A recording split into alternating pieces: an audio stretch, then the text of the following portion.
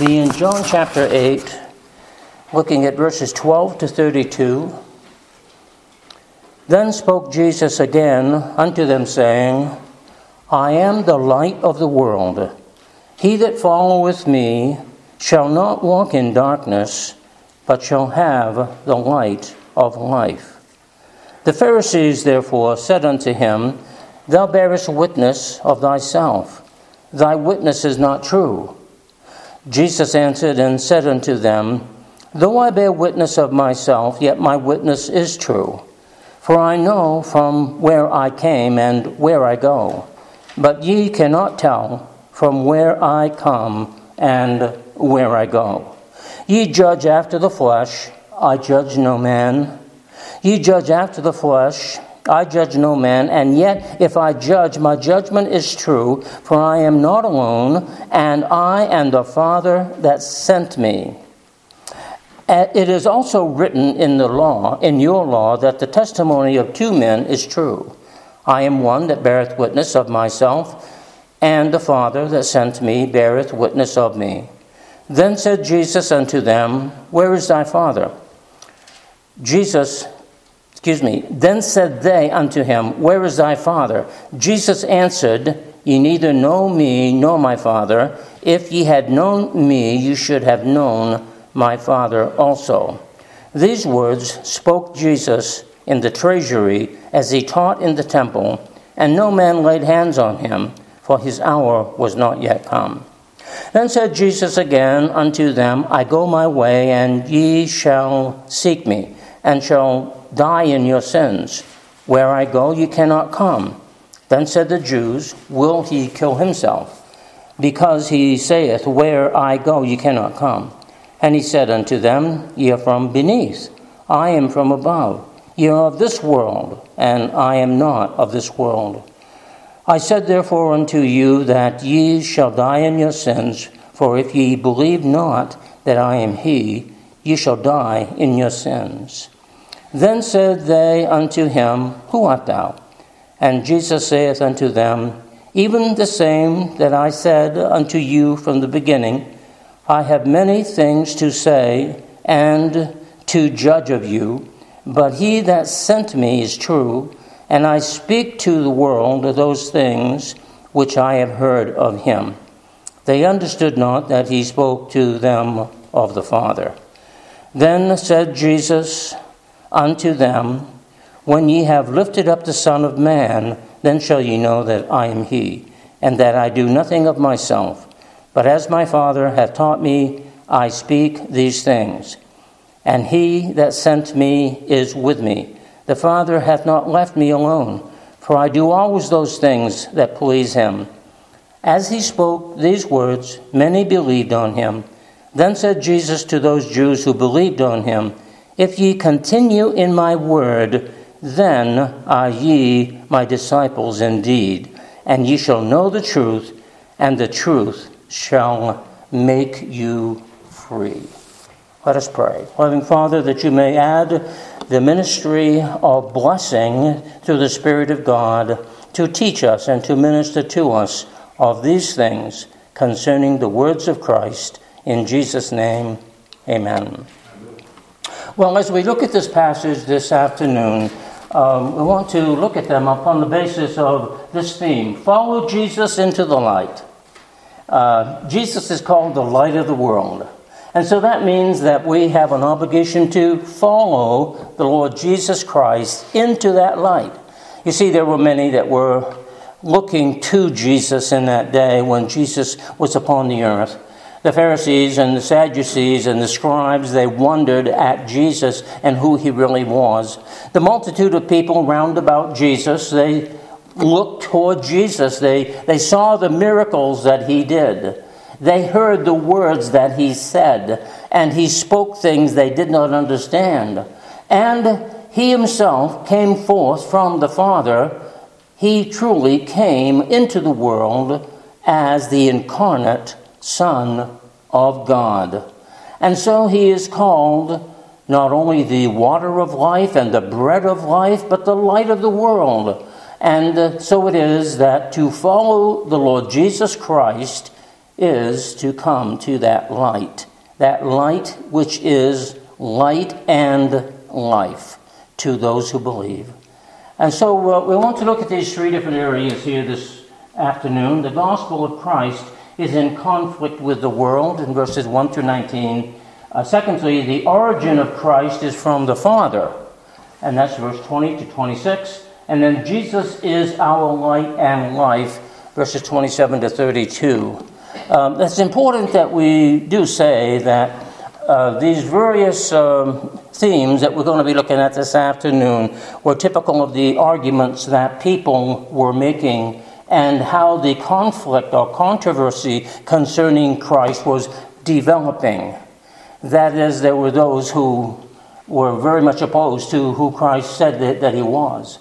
They were very much opposed to the authority that he spoke. They were very much opposed that he himself claimed to be the Son of God.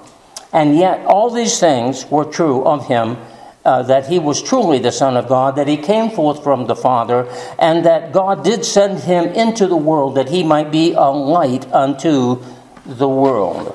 Now you'll notice on the back of your bulletin, you may want to read some of these verses of Scripture, especially the one on the back cover here this afternoon. It says, I, the Lord, have called thee in righteousness, and will hold thine hand, and will keep thee, and give thee for a covenant of the people, for a light of the Gentiles, to open the blind eyes, to bring out of the prisoners from the prison, and the prisoners from the prison, and them that sit in darkness out of the prison house.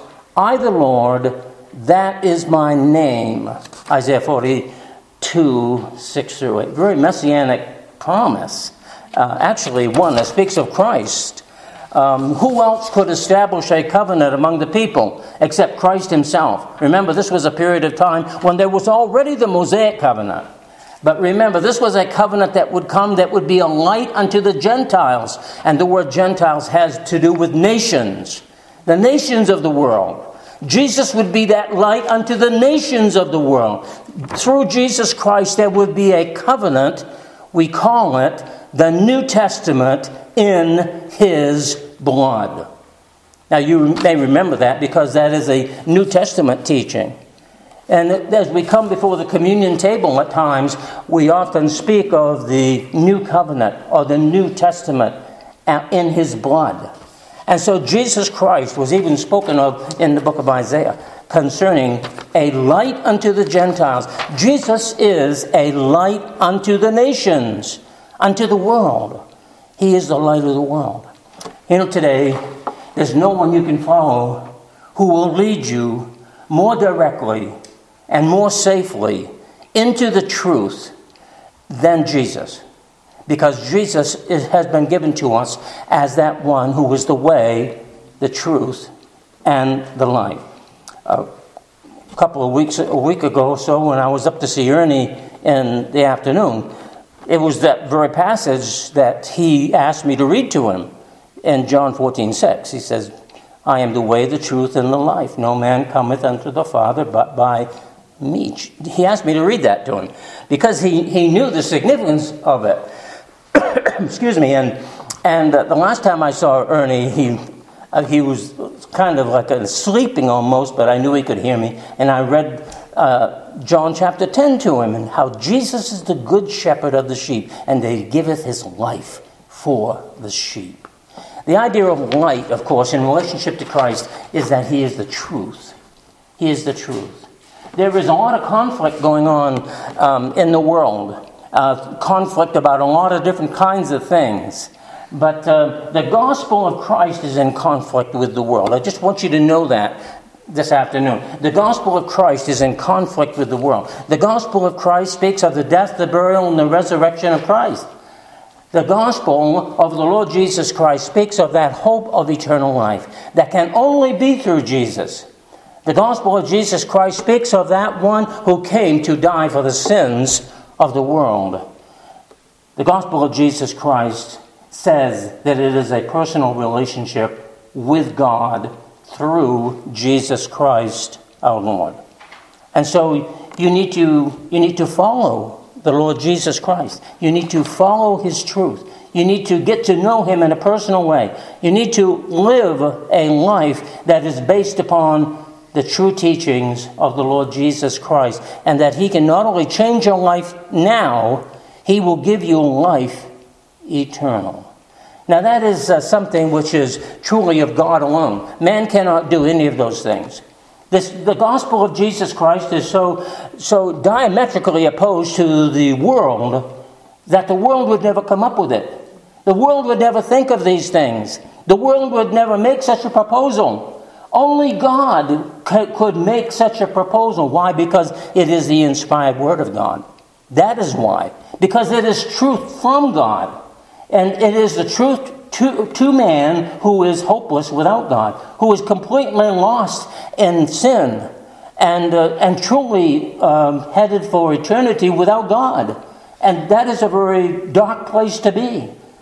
You see, Jesus is that light which dispels the darkness of this world.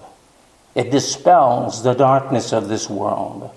And so we must remember that the gospel of Christ is in conflict with the world. Let's look at verses 12 and following. Then spake Jesus again unto them, saying, I am the light of the world.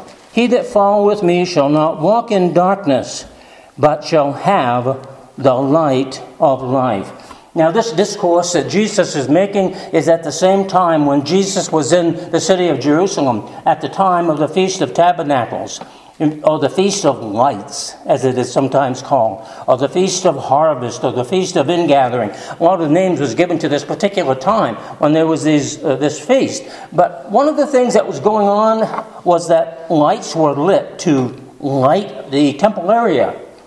Now, you can imagine they didn't have an electric light bulb to turn on, right? And they didn't have a candle big enough, So they had lighting devices, which no doubt were powered by olive oil and the typical type of fuel of the day. And so in this temple area, this isn't talking about the light that was in the tabernacle itself. This isn't talking about that. This is the outer area, and there were lights which were set up to light the area. And so as these lights were very much lit up for the people in the area who were there for the Feast of Tabernacles, we find that Jesus makes this statement concerning himself. He says, I am the light of the world. You can imagine now how Jerusalem might have been considered to be a city set on a hill. You can imagine how Jerusalem might have been considered to be a bright and shining light unto the nations. It was truly a glorious city. It's called the City of David. It is called the Holy City. And of course, throughout the history of Israel, it has held that place of prominence as being a very special and significant city. And Jesus was there at this particular time, and he said of himself, even as these lights were illuminating the whole area, he says, I am the light of the world. Now, this is quite amazing for somebody to say this, of course. But remember who Jesus is. Jesus is the Son of God. That he came into the world to light the nations. And when we stop and think about John 3:16, and says, For God so loved the world that he sent his only begotten Son. Jesus, the light of the world, the one who came to lighten the world, to be a light unto the nations. God sent his only begotten Son to be that light unto the nations. And that means he is that light for you, for me. He is that light for all people of the world. And of course, there are many beliefs out there who make a certain proposition and say that they have the truth. But Jesus is that only one who has been given according to, that's right, the Scriptures. The Word of God, according to the Scriptures. Now that's pretty important because up until this time in human history, nothing held such a high place in Jewish culture and custom and religion than the Old Testament scriptures to which Christ was referring to. Now that's significant too, because this verse in Isaiah then, Jesus no doubt had as much as in mind as he did any New Testament passage that would subsequently come after it, as he told his disciples to go ye into all the world and preach the gospel to every creature. You see, this was a very important statement that Jesus was saying concerning himself. He is saying, I am the Christ. The word Christ means anointed. He was saying, I am the Christ. As the Old Testament word Messiah also means anointed, we find that Jesus says, I am the Christ, I am the Messiah, I am the one that God has sent into the world to light the world. I am the one who is in complete conflict with the world, yet I am the true light and the true life of all who believe. Now this same message, this same truth, rings down through the centuries of time. From the time of the early prophets to the early years of the first century church until the 21st century, we find that the same message is ringing true, that the Word of God continues to be fulfilled in every jot and every tittle. This is one truth that we cannot neglect to know, nor believe. And so I would encourage you to remember that though the gospel is in conflict with the world, Jesus Christ is not in conflict with the Father. Jesus Christ came to do the Father's will. In verse 13, there were those of his day who did not believe him. The Pharisees therefore said unto him, Thou bearest witness of thyself, thy witness is not true. Because according to the law, their Judaistic law, there had to be two witnesses to verify a truth.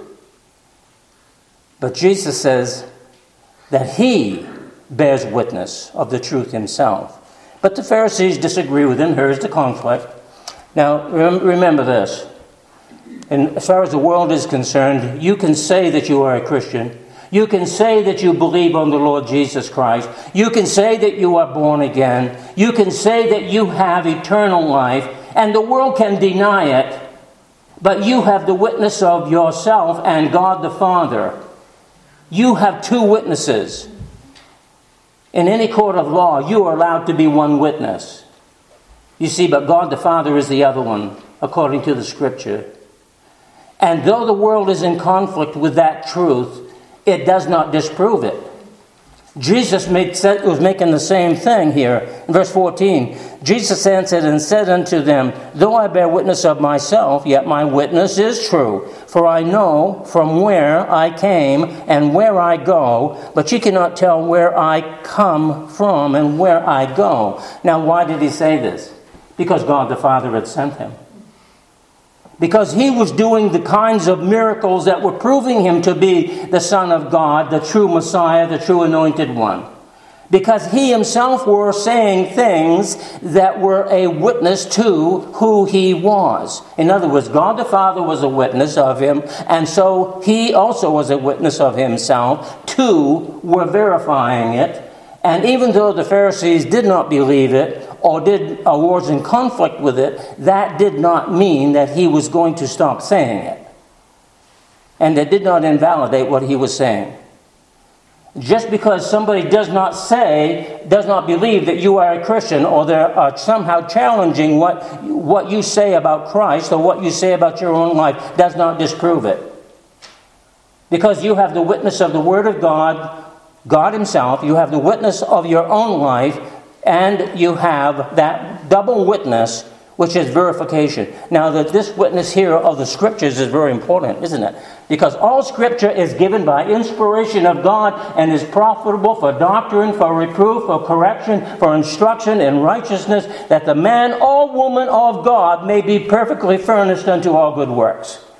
In other words, the Scriptures give testimony of itself, that it is the Word of God.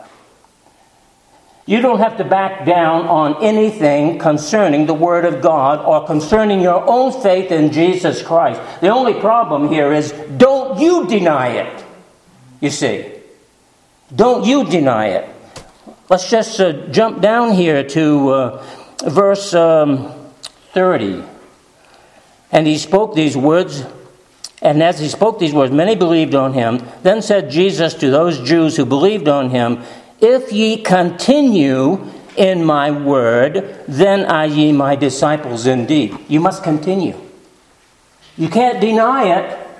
If you're going to follow Jesus because he is the light and follow him into that light of the gospel of Christ, then you cannot deny it. Otherwise, you negate your own verification of who you claim to be. You cannot deny it.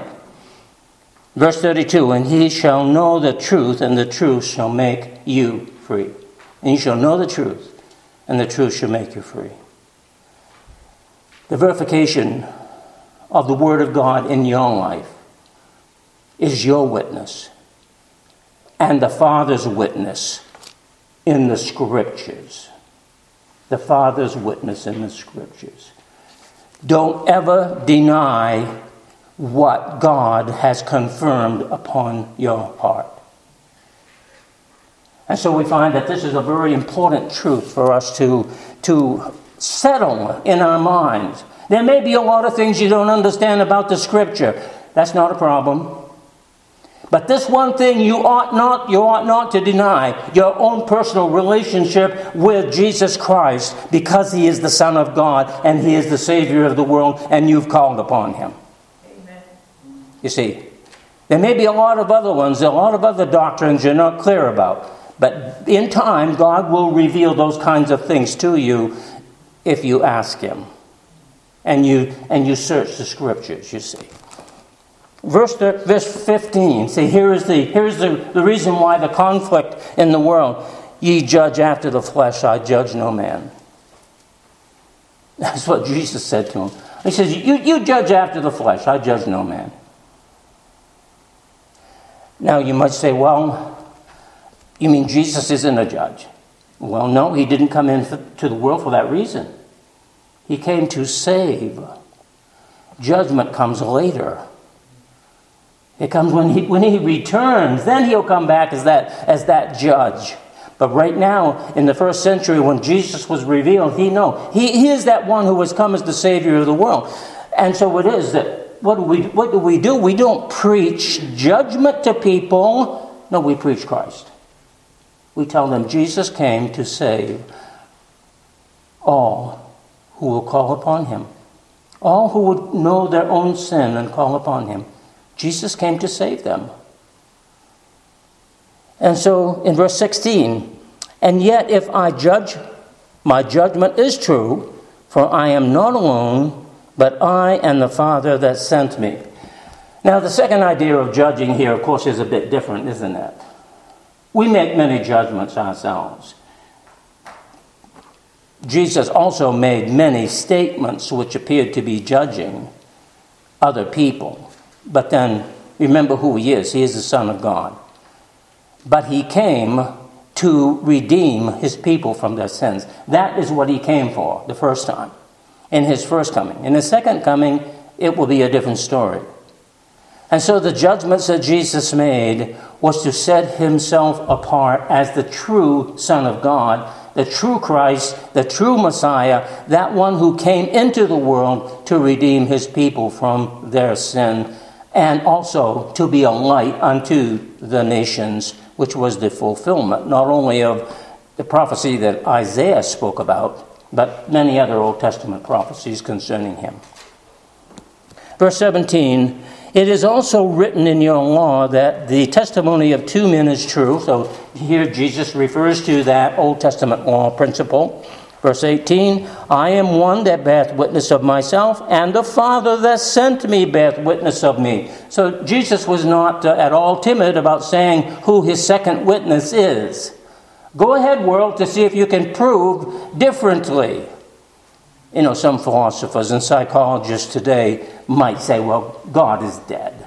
Science has replaced him. But I want you to know that the solar system is still out there. The sun is still in its orbit. The earth is still revolving. The moon and the stars and all the creation of God. And man cannot explain it no matter how much he will. And they cannot deny God, even though they might say that they do. And it doesn't make any difference if the world wants to say God is dead. The Word of God says he's very much alive, and Jesus Christ is his Son, and he's coming again, and he came the first time to redeem us from our sins. There's nothing that replaces the confidence of faith. Nothing that replaces it. Just because man wants to make some remark like saying God is dead, that doesn't do anything. That is not as powerful as the Word of God and all of creation itself, and God who is sovereign over the universes. And man, though he tries, he can't explain it away. And so, secondly, the origin of Christ is from the Father. This is what it comes down to. The origin of Christ is from the Father. And so you cannot put God in a test tube because he's bigger than that. And you cannot explain him away and say God is dead. No, the origin of Christ is as the Word of God says, that he came forth from the Father. If we turn back just a moment to the beginning of the chapter of John, the Gospel of John, we will see that it says in verse 1, in the beginning was the Word, and the Word was with God, and the Word was God. John takes a great deal of care to explain that the divine Word, the divine Logos, was with God in the beginning. And Jesus Christ is that divine Logos. Look at verse 14. And the Word was made flesh and dwelt among us. And we beheld his glory, the glory as of the only begotten of the Father, full of grace and truth. Confirmation, the Word which was with God in the beginning became flesh. Jesus Christ became flesh, dwelt among us. He's called the only begotten Son of God, and he is full of grace and truth. The Scripture confirms itself that Jesus Christ, the origin of Christ, is from the Father. Does that do anything for your faith? It does a lot for mine. It establishes truth to the point where it cannot be challenged. It cannot be undone. You can't explain it away. Because God is infinite and man is finite. And Christ came into this world. He was sent into this world by God the Father that he might show his only begotten Son as that one who was full of grace and truth. Then Jesus said to those Jews who believed on him, if ye continue in my word, then are ye my disciples indeed, and ye shall know the truth, and the truth shall make you free. I want you to believe that Jesus Christ is not only the light of the world, that he is truth. And that truth which is in Christ is a truth that is valid, even though the world says it's in conflict with science.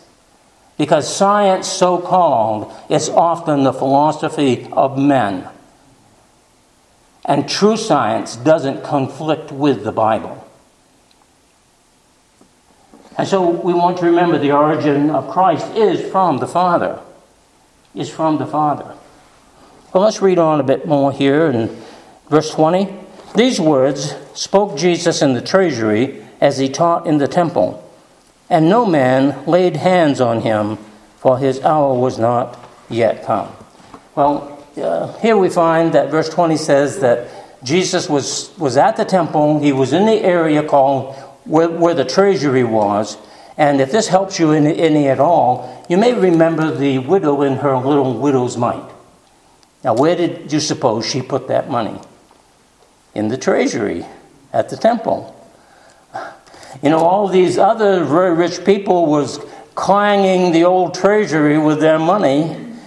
But Jesus said, this woman who gave her last mite gave more than all. Well, so it was in that area where the treasury was. And so it is often called like the area or the common area where the women often could come and could give money to the treasury. So it was in that outer common area where the treasury was, where seems like the coffers are always available to everybody, right? You can always get close enough to the coffer to put your money in. Just about anybody can do that. And so this was in a very common general area that he's talking about here. Verse 21, Then said Jesus again unto them, I go my way, and ye shall seek me, and shall die in your sins.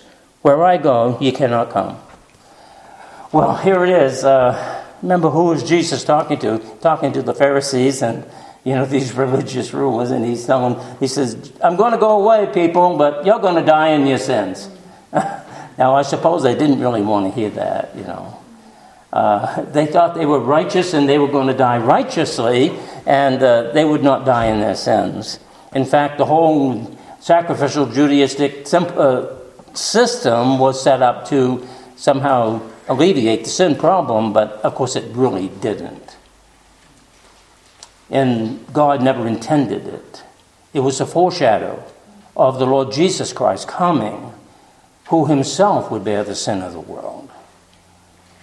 And so, verse 22, Then said the Jews, Will he kill himself, because he saith, Where I go, ye cannot come? All kinds of suppositions here. They're trying to figure out just what he was talking about here. In verse 23, And he said unto them, Ye are from beneath, I am from above. Ye are of this world, I am not of this world. Again, he's making some statements which kind of blow the whole thing out of the water, doesn't it? They just don't understand. What does he mean he is from above and we are from beneath? They thought he was Joseph and Mary's son from Nazareth and in Galilee. In verse 24, I said therefore unto you that ye shall die in your sins, for if ye believe not that I am he, ye shall die in your sins. He's still trying to give them some idea who he really was. That he is the Christ. That he is the Son of God. That he is the fulfillment of the Scriptures. Yet, though they are very religious people, they do not understand. The conflict that we have in the gospel is that the world cannot understand the message that we are telling them as long as they persist in their own wisdom. As long as they persist in their own wisdom. You see, they can't believe this. Because this is the wisdom of God. The Word of God. This is the wisdom of God. Not the wisdom of man, the wisdom of God. And that's why the world cannot understand it. Because they're trying to figure it out in their own mind. Faith cometh by hearing, and hearing by the Word of God. So if you want faith, then you must listen to the Word of God. You must read the Word of God. You must seek that wisdom which is of God through His Word. Then you will have true faith. Then you will know who the Christ is. Then you will know where Christ came from, the true origin of Christ. You see, but the Pharisees they were not listening. They were not listening. Verse 25, then said they unto him, who art thou? See, they're still asking. And Jesus saith unto them, even the same that I said unto you from the beginning. See, he hasn't changed his message. He's still on point. He's still telling them that he is the Christ. He's still telling them that he came from the Father. He's still telling them he came to do the Father's will, and the Father sent him, and I and the Father are one. He's still saying the same things. Verse 26, I have many things to say and to judge of you, that he that sent me is true, and I speak to the world those things which I have heard of him. So what is he basically saying? He said, I came to speak the will of the Father and to do the will of the Father and to say those things that the Father would have me say to you. To you. Well, this brings up another point, doesn't it? That if we want to get through to people about the gospel, we have to tell them the message from the Father. You can't repackage it and give it to them in a sugar-coated manner. It doesn't work. You have to give them the message just as it is from the Word of God. Undefiled and undiluted in any way. The clear teaching of the Scriptures. You have to give them the clear teaching of the Scriptures. And allow God to speak to their hearts. But what does he say in verse 27? They understood not that he spoke to them of the Father. Well, this is quite amazing, when we stop and think about it. Here is Jesus. He is the Son of God. He came forth from the Father. He came to be a light unto the Gentiles, a light unto the nations. He came to save his own people from their sins, but yet they don't understand what he's saying. And they wouldn't until something happened. Then said Jesus unto them, verse 28, when ye have lifted up the Son of Man, then shall ye know that I am he. And of course, lifting up the Son of Man is referring to his crucifixion. He says, when I have died upon the cross, then you will know that I am he. And that I do nothing of myself, but as the Father hath taught me, I speak these things. And so the gospel, in other words, we cannot parse the gospel. We cannot dissect it into more palatable means so people understand it. No, they have to know the death, the burial, and the resurrection of Christ. They have to know that he is the Christ, the Son of God. He came forth from the Father. He is the incarnate of God. And the Word became flesh and dwelt among us, and we beheld his glory, the glory as of the only begotten of the Father, full of grace and truth. That's the incarnation. Then we have to tell them the death, the burial, and the resurrection. You see, he says here, you won't believe until I've been crucified, until I have actually died for the sins of the world. And then the message will become clear to you. And that I do nothing of myself, but as my Father hath taught me, I speak these things. Verse 29, and he that sent me is with me. The Father hath not left me alone, for I always do those things that please him. I and the Father are one. In other words, he came to do the Father's will. The Father was with him. The Father would allow him to go to the cross to fulfill that gospel message. Excuse me. And then in verse 30 and 31, as he spoke these words, many believed on him. All these things became more and more clear to those who were looking for the Christ, that he was truly the Christ. Now see, that also is integral to the gospel message. There are those who are looking for salvation. They were looking for the God who saves, the God who is there. They are looking for him. They have some belief in God. They realize that their sins keep them from living a life that is holy and true and right with God. In other words, all have sinned and come short of the glory of God. They realize that. There are people who recognize their need. And because they recognize their need, they're looking for the truth. And Jesus came along to give them that truth. You may be looking for the truth, and I hope that you will find that truth in Christ, because only as you recognize your need will you find that truth. As he spoke these words, many believed on him. See, Jesus was confirming who he was, why he was here, that he was the Christ, that he is the Messiah, that the Father was giving testimony of him, that he and the Father were one, and that they could be saved if they would believe upon the Christ. Now remember, this was at that period of time after John the Baptist, that the kingdom of God was at hand. The kingdom of God. And so the kingdom of God meant that Jesus Christ, the Messiah, had come.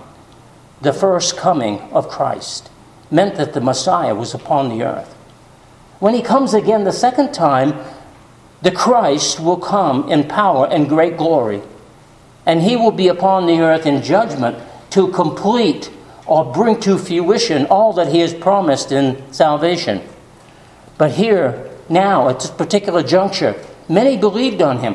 If you give people the Word of God when they are really interested in knowing more about God and about his Son, there will be some of those who will believe. They will believe.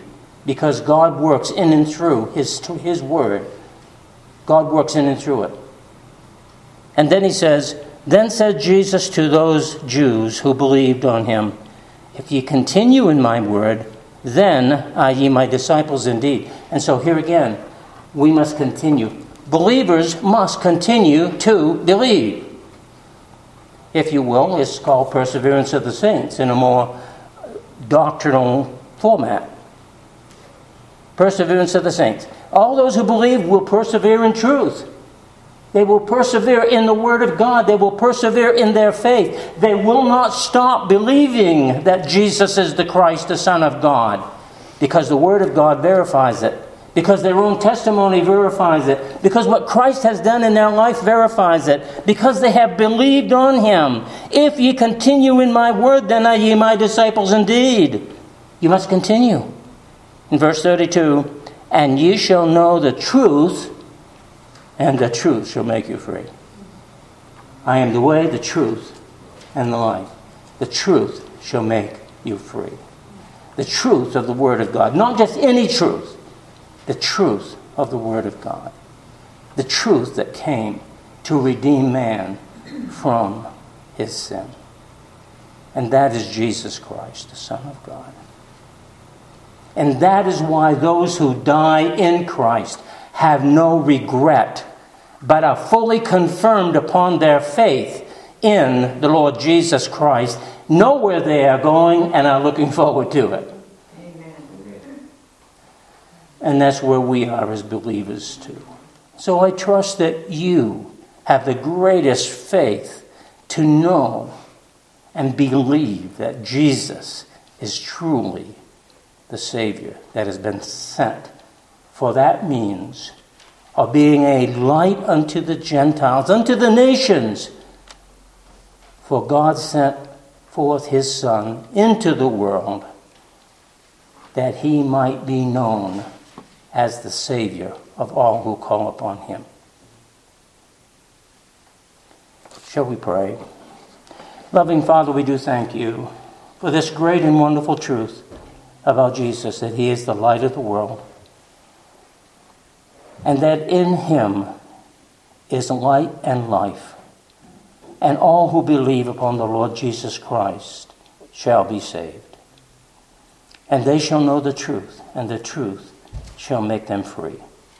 Father, we ask your blessing, pray your grace and mercies to us, and we give glory to you in the name of Jesus Christ our Lord. Amen.